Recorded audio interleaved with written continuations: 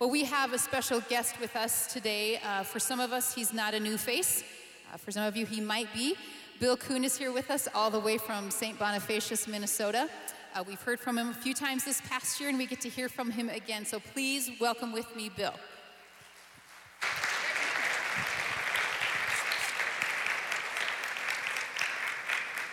So good to be back with you. I trust that Pastor Daryl is away on some well-deserved time with his family, and so that allows the opportunity for me to be able to be back with you, so I'm excited about that.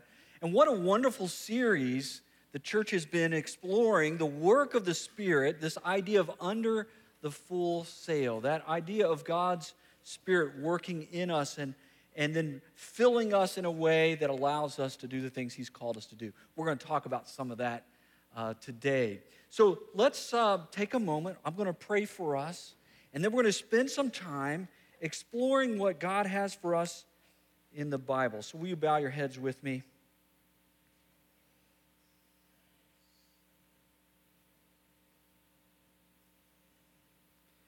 Father, as we move through our life, there's often a lot of noise. And as we come to this moment, we allow the quietness, the stillness, to remind us that you're here. And so, God, now would you take a few words that reflect the Scriptures, and would you teach us so that we might learn more about what it means to be yours. So we give this moment to you. In your good name, amen. Well, hey, it's the middle of the summer. Are you having a good summer? Yeah. I'm glad you asked. I've had a good summer. And it has been wonderful. I've been able to get out of the state of Minnesota for a little bit and spend some time with family. But it hasn't all been positive. Back in April, late April, some wind came through our little town up in west of the cities and blew out some final shakes on our home. And I've got a photo here that will kind of show you. Yeah, you can see there. 3 panels got blown out of that area above our garage. And so I want you to know that I went back and I looked, and I have sent 38 emails. I have made 18 or so phone calls, multiple texts. I've scheduled multiple people to come to my house, and I am here to stand before you today and tell you that the work is not done.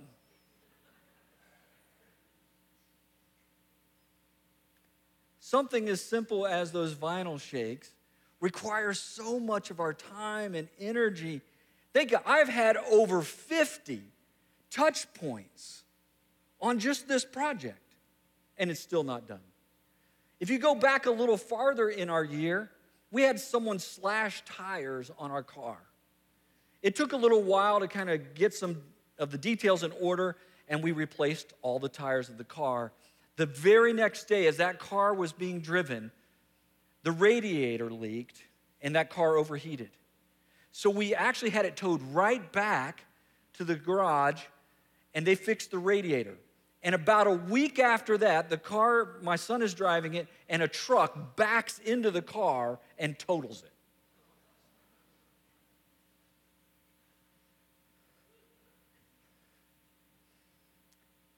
Do you know what I'm talking about here? I had lunch with a friend this week, and I said to him, "How are you doing?" And he without hesitation, "Tired." I said, "Explain that. Tell me more." Well, he said, "At work, I'm being asked to do more and more with less and less." Is that familiar to anybody in the room? Then he said, "But when I go home, there's so much stuff that needs to get done, like gardening and yard work and repairs around the house." He said, "that I feel," and he said, "I get home from such a busy day at work, I don't feel like I have time or energy to apply myself to the needs at the home." So he said, "I feel like I'm never getting any rest." Yeah, I get it. 50 touch points for 3 vinyl shakes, and it's still not done. I'm going to get through this. By the way, are there any contractors here? I should have mentioned that, right? Sometimes in our journey, our natural life becomes so intense that we feel like we don't have time for our supernatural life. The Apostle Paul captures this a little bit in a passage we're going to look at together, where he says this: the days are evil. You know those kind of days? I'm talking about days where there's sorrow and grief and brokenness and hardship and trial and fear. Jesus said it this way, that there are enough worries for today. So don't worry about tomorrow. There's enough worries for today. The days are evil. And sometimes when I'm dealing with my days that are evil and all the frustrations that go on, my natural life is so intense that I don't have time to focus on the supernatural life. And realizing that I was going to have to stand here and talk about the work of the Spirit of God, months ago, I started ruminating on this. This is my life. This stuff is busy. And using the metaphor of the series, my tendency, is it your tendency? My tendency is to grab the oars. Remember that? And I start rowing harder and faster to try to get ahead. We wonder, how does God and His Spirit intersect with our crazy life at all? It's because of this that this series was begun, that Pastor Darrell has been teaching and sharing about what it means to come under the full sail of the Spirit of God, how the Spirit operates in our lives like the wind, propelling us forward, helping us to progress in our days that are sometimes evil. And this is a series to talk about how do we trim our sails so that we can capture all of the move of the Spirit of God that we can in our lives. Because the reality is we are facing exhausting headwinds. And so when I experience those headwinds, I grab the oars. I don't spend time trimming the sails, and I just try to muscle through. Today I want to talk about a passage where the Apostle Paul encourages us that the Spirit of God is available to us in the midst of our exhausting headwinds. That when the days are evil, we are not alone. And that the Spirit of God is available to us in a very unique way. And what we're going to do as we move into this passage is I want you to think of this a little bit like a funnel. We're going to start at the wide picture, the image, and we're going to move ourselves down into not only a single chapter, not only a single verse, but a single word in the Bible. Big picture. The book that we're going to look at is in Ephesians chapter 1 or chapter 5, but let me help us understand some context. If you have your Bibles, tap or turn over to Ephesians, the book of Ephesians. The Apostle Paul writes this book, and the book is divided into 2 sections naturally. Chapters 1, 2, and 3 really deal with who we are and the blessings that we have as Christians. Chapter 1 of Ephesians opens in verse 3. Praise be to the God and Father of our Lord Jesus Christ, who has blessed us in the heavenly realms with every spiritual blessing in Christ. And now he's going to list all of the blessings that we have, that the Father has chosen us and predestined us out of his foreknowledge, that Jesus Christ has redeemed us by his blood. And then you get down to verse 13, and it says that the Holy Spirit is a seal. He's like the seal of approval over our lives, guaranteeing future blessings, our inheritance. And all of the verbs in chapters 1, 2, and 3, all of them are past tense. There's only one command in all of chapters 1, 2, and 3. Paul is writing about the blessings that we have as Christians, and it's things that God has already accomplished for us. But what happens when we come to chapter 4, now as we funnel down into chapter 4, verse 1, now something changes. In chapter 4, 5, and 6, the Apostle Paul is no longer talking about past blessings and how God has been at work. He's talking about our lives today. How are we to live today? So look at chapter 4, verse 1. As a prisoner for the Lord, then, I urge you to live a life worthy of the calling you have received. Live a life worthy of the calling that you have received. And the word live a life is actually the word to walk. We'll see that here in a couple verses. Paul says, you know what? God has blessed you. And now what the call is to walk in a way, to live in a way consistent with those blessings. If you were to get a job at Chick-fil-A, they would train you about the values and the things that are important to them and the guiding principles of their business. And then they would put a uniform on you and they'd say, now while you're wearing the uniform, this is how you behave. This is how you conduct yourself. And while you're wearing the Chick-fil-A uniform, do not behave like you would if you were a McDonald's employee.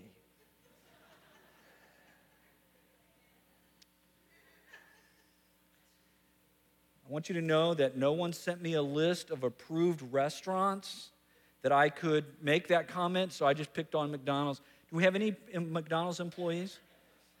Hey, listen, if you work at McDonald's and you put on the McDonald's uniform, don't behave in a way consistent with Chick-fil-A employees either, right? In other words, when you wear the uniform, behave in a special place or a special way. That's exactly what the Apostle Paul is doing in chapter 4, 5, and 6. He's saying, look, I just outlined for you all the things that are yours. You have been clothed with Christ. Now behave in a way that matches your uniform. Walk a certain way. That's what he's telling us to do in chapters 4, 5, and 6. Unlike chapters 1, 2, and 3, where you find one imperative, one command. It's in chapter 2, by the way. In contrast to that, when we get to chapter 4, you know what Paul does? In 4, 5, and 6, he gives us 40 different commands. He is definitely changing his tone and his posture. We've dealt with the blessings and how God has worked in our lives. Now, let's demonstrate that in the way that we behave. Walk a certain way, friends. Now look at chapter 5, verse 1. Chapter 5, verse 1. Follow God's example, therefore, as dearly loved children. Verse 2, and walk in the way of love. You are dearly loved children. Now walk in the way of love. And there's that word again, the word walk. Walk in the way of love. Walk in a way just as you have been loved. Now look down at verse 15. Ephesians 5, verse 15. Here in the middle of all this commands of here's how you're to behave, here's what it's supposed to look like when you put on the uniform, Paul says this, be careful, very careful then, how you live or how you walk, right? There's that word again. Be careful how you walk, not as unwise, but as wise. Verse 16, making the most of every opportunity because, here it is, what? The days are evil. The vinyl shakes get blown down, right? The tires get slashed. Sorrow happens. Pain happens. Hardship happens. The days are evil. So be careful how you walk. And then it says, make the most of every opportunity, which really means buy back the time. Pay attention to your clock and how you use your days, because there's only a limited number of them, and some of them are evil.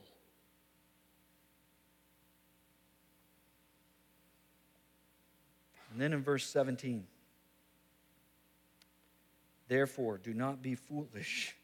The days are evil. Don't be foolish now, but understand what the Lord's will is. Do not get drunk on wine, which leads to debauchery. Instead, be filled with the Spirit. Do not get drunk with wine, but be filled with the Spirit.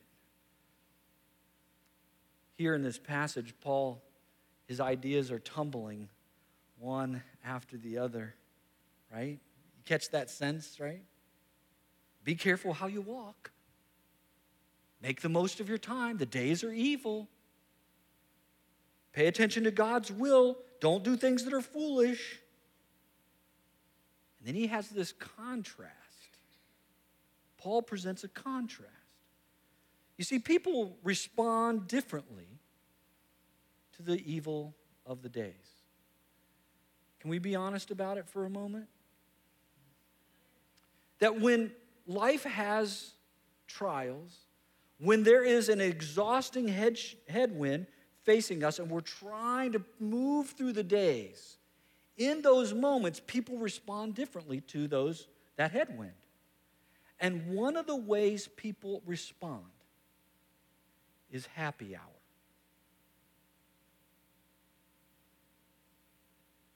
Here in the text, verse 18, Paul's thinking about the days that are evil. Don't be foolish. Do not get drunk on wine, which leads to debauchery. Knowing that the days are evil, knowing that there's pain and misery and suffering in our world, some people turn to a drink to wash away the sorrow. Let me remind us of a few things here, just because it's in the text. Can I remind us that the Bible is not against alcoholic drinks,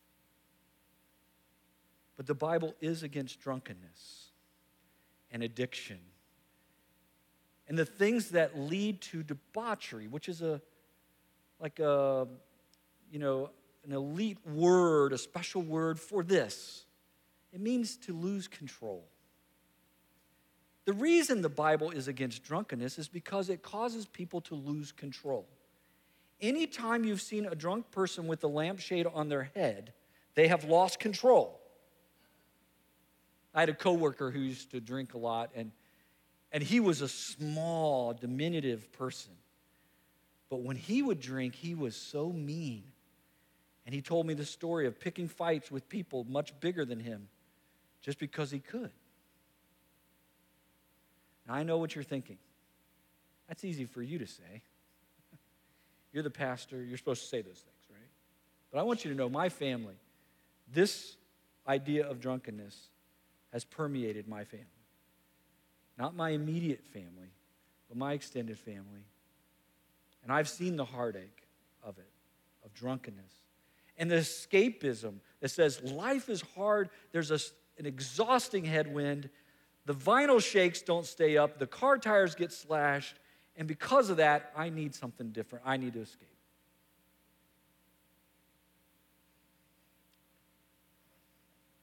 And when that occurs, when the drunkenness, and we could insert drugs or a number of items that lead to escapism ideas, when that occurs, we say things like we apologize. Oh, so sorry. He doesn't normally act that way. Or we might say something like this. When there's that severe personality shift because of drunkenness, we say things like, she is under the influence. Which brings us to the contrast. For us, there is another way to approach the evil of the days. It's here in the text.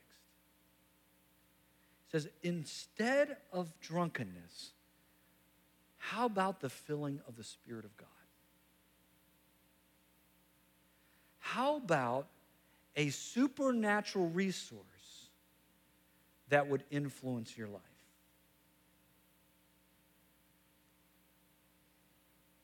What does it mean when the Apostle Paul, now we've done in our funnel, we've looked at the whole book of Ephesians. We've gone down to Ephesians chapter 4, chapter 5. Now we're on a verse. Now we're looking at a word. What does it mean to be filled with the Spirit? And I have heard so many people speak on this, or I've read books about it, and there is sometimes confusion around what it means.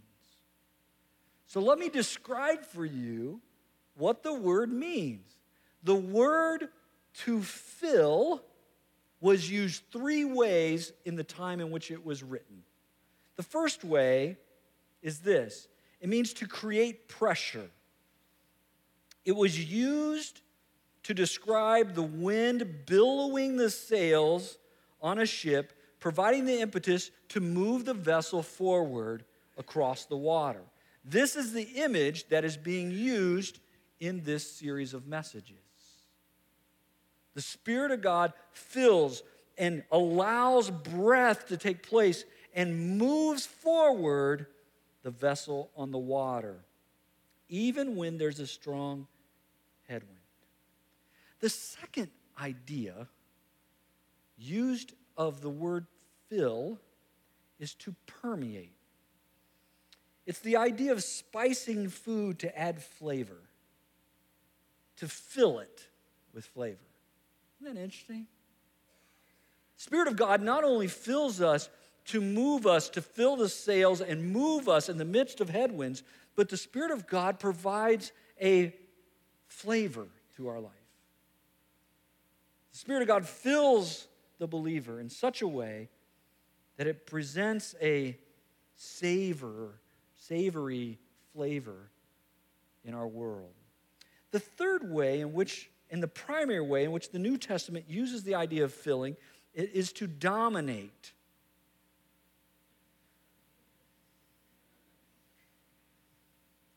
We still use this idea today, don't we? This idea of to dominate or to take control, to be under the influence. Positively in the Bible, there's the reference to things like being filled with wonder and amazement and compassion and being filled with wisdom, being filled with joy. It means that those emotions have taken over. They're dominating. They're influencing the person and the person's impulse. There's the negative filling, like being filled with jealousy or evil or greed. Acts chapter 5 actually talks about being filled with Satan. Negative filling. When the Bible, in the New Testament, filled with the Spirit is used 10 times. 10 times. The Bible talks about being filled with the Spirit, to be dominated by the Spirit, to be influenced by the Spirit. 9 of those times are on the pen of Luke. 3 in the Gospel of Luke and 6 in the book of Acts. The only time that the idea of the filling of the Spirit occurs in the Bible outside of a story, a narrative where it's describing something, is here in our text in Ephesians. To be filled with the Spirit. This is the only teaching passage on what it means to be filled with the Spirit. So what does it mean to be filled with the Spirit? To have the Spirit giving us wind to move our sails and move our boat forward, or to give spice and flavor to our lives, certainly means that. But the most consistent use is the idea of the Spirit of God dominating, the influencing us. Now, I'm still on the word to fill. It's a single word. It's a verb. Let me tell you the 4 ideas that are referenced in this verb. Here's the first one. The filling of the Spirit is the normal life. It's the normal life. You say, how do you get that out of this text? Well, here's how I get it. It's in the plural. Paul is saying, instead of being drunk with wine, everyone should be filled with the Spirit. It's not, now understand that, everyone. Now, I'm originally from Ohio. Could you detect my accent? I had someone just in the last couple weeks say to me, "You're not from Minnesota, are you?" I said, "No, I'm from Ohio." "Yeah, oh, from the South." No, I have cousins from the South. They're from Georgia. They speak differently than I do. But I work with a colleague who's from the South, and sometimes he'll say, "y'all." Right? Now, I did not know this. So, and maybe you don't either, so I'm just clarifying for all of us here. This is an English lesson. Y'all is singular. All y'all is plural.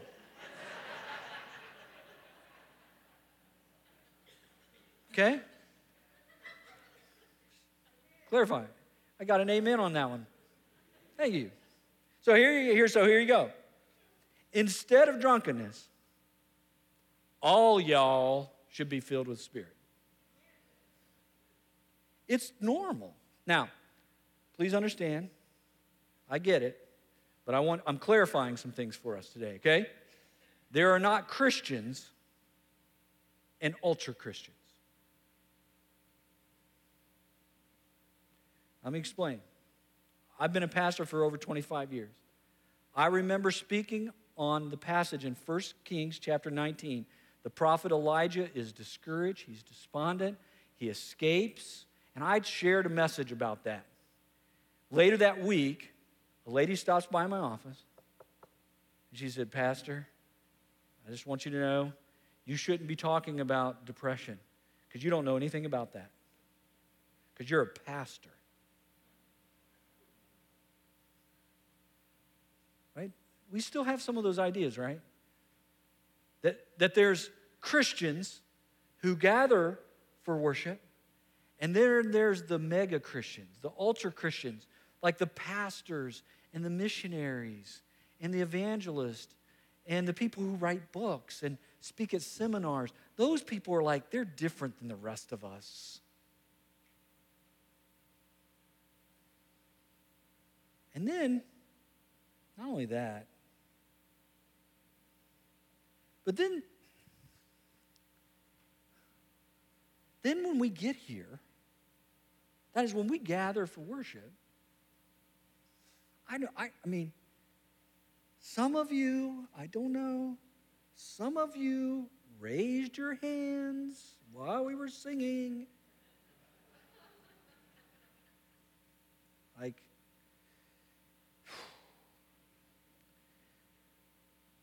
what's going on with that?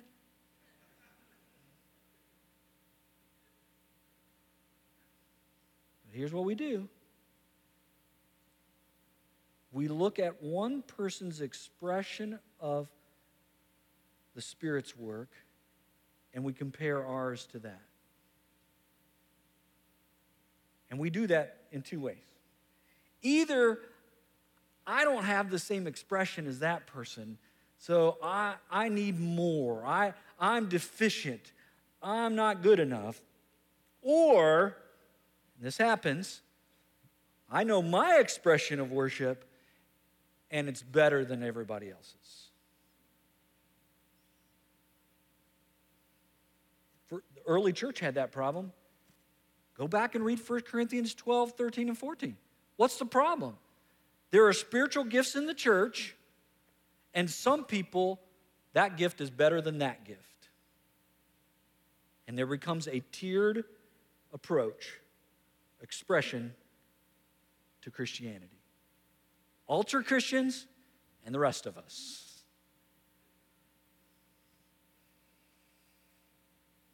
So can I just encourage us, don't confuse the outward expression of faith with the inner devotion of faith. The filling of the Spirit is for all you all. No exceptions. But it will not look the same in every person's life. Can we get that? Let me go one step further. Let me just remind us. there are two great heroes of the faith in the Bible. King David and John the Baptist, greatest man to ever walk the earth. And neither of them did a miracle. That should tell us something. There's only one burning bush, and God doesn't work the same in every person's life. So your expression of the filling of the Spirit might look different than someone else's expression of the filling of the Spirit. But when we talk about the filling of the Spirit, it is not exclusive for certain groups of people. It's for everybody. Second idea, it's a daily life. Present tense verb. Ongoing, like regular, everyday, continuous influence on our lives. Days are evil. We need God every day to give us strength and peace and hope. Oh, and here's one for you. Excuse me. God doesn't take away the evil days. Shock, right? Like sometimes we become a Christian. Hey, listen, let me say it differently. Sometimes when we present Christianity, we say it in such a way as if to say, when you become a Christian, everything gets better. There are no evil days anymore. There are no vinyl shakes that come down off the front of your house.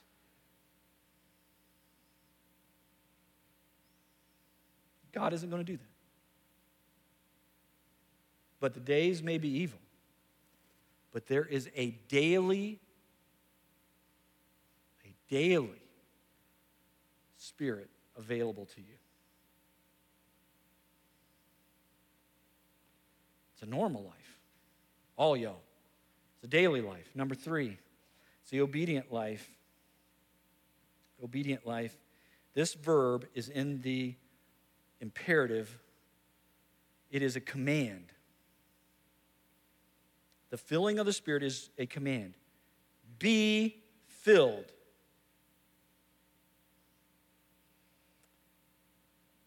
This filling of the Spirit is the key to the rest of the 39 commands in chapters 4, 5, and 6. Tucked right in the middle of all the things that we're to do. Love your neighbor, forgiveness, encourage one another, use your words properly, all of those things. In the middle of all of that, tucked right in the middle, be filled with the Spirit. A command. And when we get this command right, it gives us the strength to do the other commands. Fourth, it's a surrendered life. Fascinating, when Paul writes this, instead, be filled with the Spirit, he writes it in the passive voice. It's a surrendered life. This is an unpopular word, right? Surrender. We live in the day of the triumphant self, right? The triumphant self, when it's about listening to your inner voice and following your passion and all of those what A.W. Tozer refers to as the self-sins, self-preoccupied, self-absorbed. This is the surrendered life of being receptive to God's work in our lives in the present moment in which we live. Remember that old popular hymn, I Surrender All?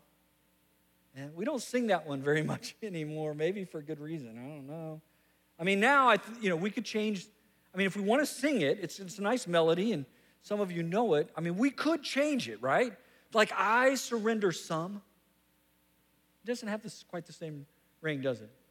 Or I surrender what I want to surrender. There's something about surrender that says, I give up resistance. I give up my rights. Holy Spirit, I am receptive to you. Do you want the Spirit's influence? If so, it's going to be a surrendered life. Now, you may be asking yourself, I don't know what it looks like if the Spirit fills me. Am I going to be quiet? Am I going to be loud? Am I going to shout? Am I going to start inviting everybody to church? Am I going to laugh? What is it going to be like if I am filled with the Spirit? I'm glad you asked, and Paul anticipated your questions. Ephesians 5, 19 through 21 tells us now what the filling of the Spirit looks like. Instead, I'm back in verse 18, instead, be filled with the Spirit. Now he's going to explain that. Speaking to one another with psalms, hymns, and spiritual songs from the Spirit. Sing and make music from your heart to the Lord, always giving thanks to God the Father for everything in the name of the Lord Jesus Christ. In verse 21, it's all one sentence. Submit to one another out of reverence for Christ. 5 verbs. I'm going to divide it into 3 points quickly. Number 1, there's going to be joy. How do I know? What's the expression of when I'm filled with the Spirit of God? Does God take away all the hardship? No. But here's what he does. He makes melody. There's a song. There's a song.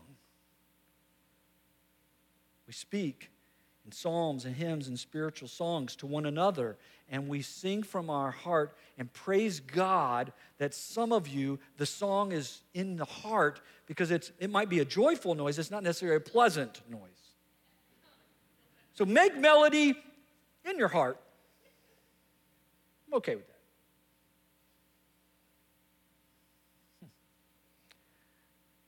Years ago, there was a theologian, Karl Barth. This is probably worth writing down. Karl Barth said that for Christians, in the face of all the trials of life, when you and I experience joy, it is, quote, a defiant nevertheless in our world. When you and I step forward in a receptive mode of surrender and say, God, by your Spirit fill us, fill me, God, and there is joy then that happens. It is a defiant nevertheless to the headwinds of life. I will be joyful and rejoice even in the midst of all that's happening. The pain doesn't go away, the suffering doesn't go away, the hardship doesn't go away, but my attitude is different. Let me see if I can capture this. Knowing that the joy of the Lord is our strength from Nehemiah 8:10. This is how it works now. Life is challenging. There's a strong headwind. We surrender to the Spirit. God, help me. God's Spirit fills our sails, and songs of joy emerge as we realize in our surrender that God is enough, and that song of joy becomes our persevering strength in our challenge. A defiant, nevertheless. Number 2, gratitude. Giving thanks to God. We live in a society that is critical. We sometimes reward the complainer who feels like life is one big injustice that has been done to them. They deserve more. And gratitude says, in this moment, what I have, even if it's just simply breath, is a gift from God. And the filling of the Spirit reminds us of that.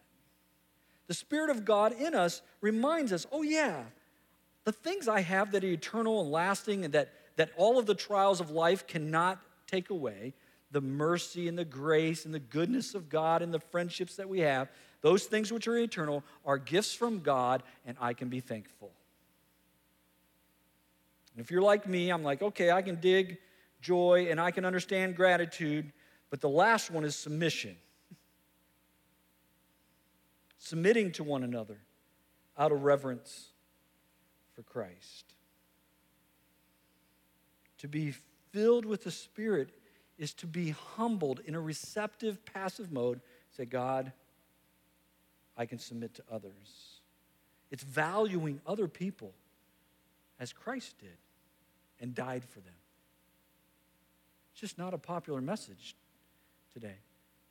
It's a biblical message, just not a popular one. So what does it look like to be filled with the Spirit? I don't know. Maybe your hands are raised. Maybe they're not raised. Maybe you're quiet. Maybe you're loud. Maybe you laugh. Maybe you don't. Maybe you stand. Maybe you sit. I don't know. Here's what I know. You're going to have joy. You're going to be grateful. And you're willing to submit to others. This, my friends, is the high call. This is what Paul says when he says, listen, you've been blessed with all these blessings. Now live according to, put the uniform on and behave according to the uniform. Because God isn't taking away the challenges. And the Christian life is not about escapism. It's about living differently in the middle of those challenges. So let's just close here. How do I experience the filling of the Spirit? You know, we live in a world where everyone's trying to answer the questions about spirituality. Like, where do I go? How do I become a spiritual person? And they say, well, they point to a book. You read that book. Or you go to this seminar. Or you listen to this podcast. And everybody wants to tell you, I'm going to answer the question. You know how to experience the filling of the Spirit? I'm going to distill it down to 2 words. Here they are. I can't. It's actually in our surrender that we find the strength of the Spirit of God. It's when we say, I can't do this. So this week, my challenge to you is simple. When those challenges, when that exhausting headwind approaches your journey, and you're looking at, blank spaces above your garage, or slashed tires, or whatever it is for you, whatever those challenges are, hardships are, you go, man, I'm going to grab my oars and I'm going to row. No. God, I can't. And in that simple prayer, we experience the filling of the Spirit that is the normal, daily, obedient, surrendered life. I'm going to invite you to stand with me as we close. One more item before we dismiss. When you were a child, if you were like me, sometimes in my yard we'd run around and we'd play cops and robbers. And there is a sign for I can't. There is a posture that is universal. I mean, when I say universal, I mean all over the world, there is a sign, a posture for saying, I can't. It's a posture of vulnerability. It's a posture of exposure. But if you're here today, you walked in and you've got the headwinds are coming at you, and you go, man, I am just exhausted because of life. Might it be that in just this moment when I'm going to pray for us, that you might assume the posture of surrender? The posture of surrender that's universal is 2 hands up. Cops and robbers. When the cops find the robbers, what do they say? Surrender. So I'm going to bow my head. I'm going to invite you to do the same. In this moment, it doesn't matter what your neighbor thinks or says or does. My question is, what are you going to do? And if you are right now hungry for the filling of the Spirit, to know the joy, the gratitude, the submissive spirit, would you assume the posture? The universal posture of surrender? God, I can't. Father, right now, in the name of Jesus, would you graciously see the response, not just the physical response, but the response of the soul to you and what you're doing as people surrender to you. And in that surrender, when they say, I can't, God, hear it as an invitation for you to come and fill and come and renew and come and give strength. Let there be joy, gratitude, and submissiveness as we surrender to you. May your Spirit change our thoughts and our impulses and our desires to align with you, even in the face of strong headwinds. Bless us now in your good name as we surrender before you. Amen. Now, maybe this is not the end of your prayer time. There are people that are going to come. They're going to be available to pray with you. I encourage you to take advantage of that, to feel free to come forward and have others join you in your surrender. God bless you and have a great weekend.